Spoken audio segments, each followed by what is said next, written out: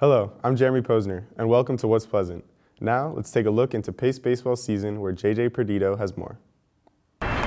Continuing their winning season, Pace baseball came back from Massachusetts after taking the series versus American International College. Pace baseball has thrived throughout this regular season, taking series victories versus teams like Bentley University and multiple other wins in single matchups.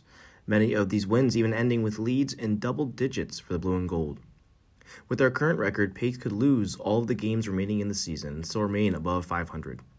Senior student Dylan Warren says he's been excited to see the boys back on the diamond, noting that his old roommate is on the team. It's exciting to see the team back at Pace. After all the struggles, after the COVID hit, and now they're finally back playing, it's exciting to see them over 500. With 3 games left, it looks like they're going to finish over 500. So hopefully they keep that momentum rolling into the NE10 playoffs. I roomed with Mike Roll, who's having a pretty good year, and it's exciting to see him succeed and the team succeed overall. For Pace University Athletics in Pleasantville, I'm JJ Perdido. Counting down less than 2 weeks until graduation, here's Carrie Mannix. For the first time in 2 years following the COVID-19 pandemic, Pace University is holding their graduation in person, not only for the class of 2022, but also students from the classes of 2021 and 2020. Graduates from all 3 Pace campuses in New York City, Pleasantville, and White Plains will be receiving their diplomas at the USTA Billie Jean King National Tennis Center in Flushing, New York on Monday, May 16, 2022.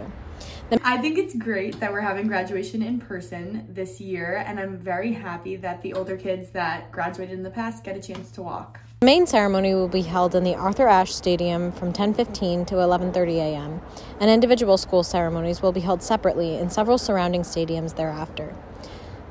This year's speakers include Mayor of New York Eric Adams, financier and philanthropist Baroness Ariane de Rothschild, and U.S. Representative Grace Meng. Food and entertainment will be located at the grounds and food villages from 11:30 a.m. to 3:30 p.m. The final day for upcoming grads from the Pleasantville campus to pick up their cap and gown is Wednesday, May 4th in the Kessel Butcher Suite from 3 to 7 p.m. Pace softball is headed to the NE10 playoffs for the 8th straight year, and I went to their game last week to see them in action. Pace is looking to continue their stellar season with a doubleheader at home today against Assumption College. Rookie pitcher Giselle Garcia and third baseman Zoe Iverson look to continue their stellar play and help boost the Setters to another 2 wins. Pace was able to secure 2 more wins against Assumption before finishing their season. A highlight on the season is freshman pitcher Giselle Garcia breaking Pace's record for strikeouts in a single season. I asked Tim, a softball regular, his thoughts on the freshman's stellar play this season. If you're not allowing the ball into play, it plays a huge role, and she's been doing a good job at that. So it's just been a ripple effect. Her pitching gives confidence to her and the rest of the team, so we're just riding a high road. The Setters will be home Tuesday at 3 p.m. for the first round of the NE10 playoffs. Their matchup is against 8th-seeded Southern Connecticut. With Pace Sports, I'm Jeremy Posner. As the COVID-19 pandemic eases, life on campus changed tremendously. Faculty members expressed their concerns and opinions about the new guidelines. For more on this, here's Kelly Salguero. After a month of Pace University lifting the mask mandate, students are getting comfortable with the new community that they have set up. However, the Pace faculty has their own opinions on it. Pace University has released a forced regulation to wear face masks in all 3 campuses. In the Westchester campus, many faculty members agree with the new term policies, including academic advisor Aileen Murphy. I think it benefits the university because a lot of the students, worked hard, and I think that they were ready to take the masks off and experience campus life as they're supposed to and be a little bit more free. But I do notice that many of the students are still very careful, and we still have many students still wearing their masks. However, faculty member Heather Novak has controversial feelings about the issue. That you can get it again and that no one has to wear masks, that is very anxiety provoking as somebody who kind of understands that you get sick by someone being sick near you without a mask on, if that makes any sense. Now, you can debate on what mask to wear or where it is you wear it, but it seems so crazy to me. This is Kelly Salguero recording from Cho at Pleasantville. Women's lacrosse is getting ready to host their first NE10 playoff game. Here's Jose Acosta with last week's women's lacrosse report. This past Wednesday, the women's lacrosse team beat number 18 Assumption with a resounding 15-9 final. This marks the Setters' 12th win on the season and puts them now at a solid 9-3 in the NE10.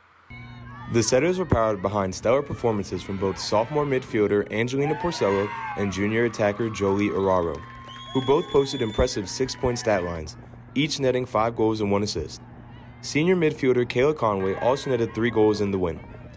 Here's what Pace's strength and conditioning coach Troy Thompson had to say about the Setters' season so far. They've had a tremendous season. They're on the verge of an NCAA tournament, got a high seed in the home game here in the NE10 tournament, so it sets them up for a great stage to have a high regional ranking at the end of the year and get into the NCAA tournament for the first time.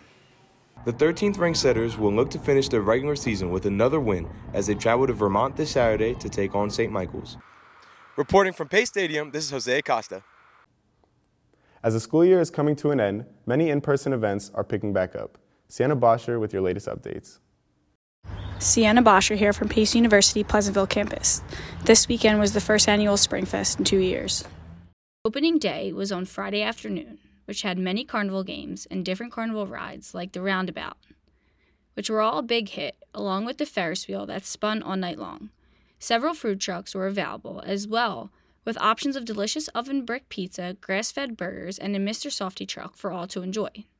The following day, on April 30th, a concert was held in Pace's very own Goldstein Fitness Center. 3 amazing performances took place for concertgoers to watch. Annika Shea and Marcus Charles were the opening acts for a very well-known artist, Little Yachty, who took the stage to close out the Spring Fest of 2022. Lights shined down on the crowd to make the ultimate experience. And that's all for this week's episode of West Pleasant. See you next week.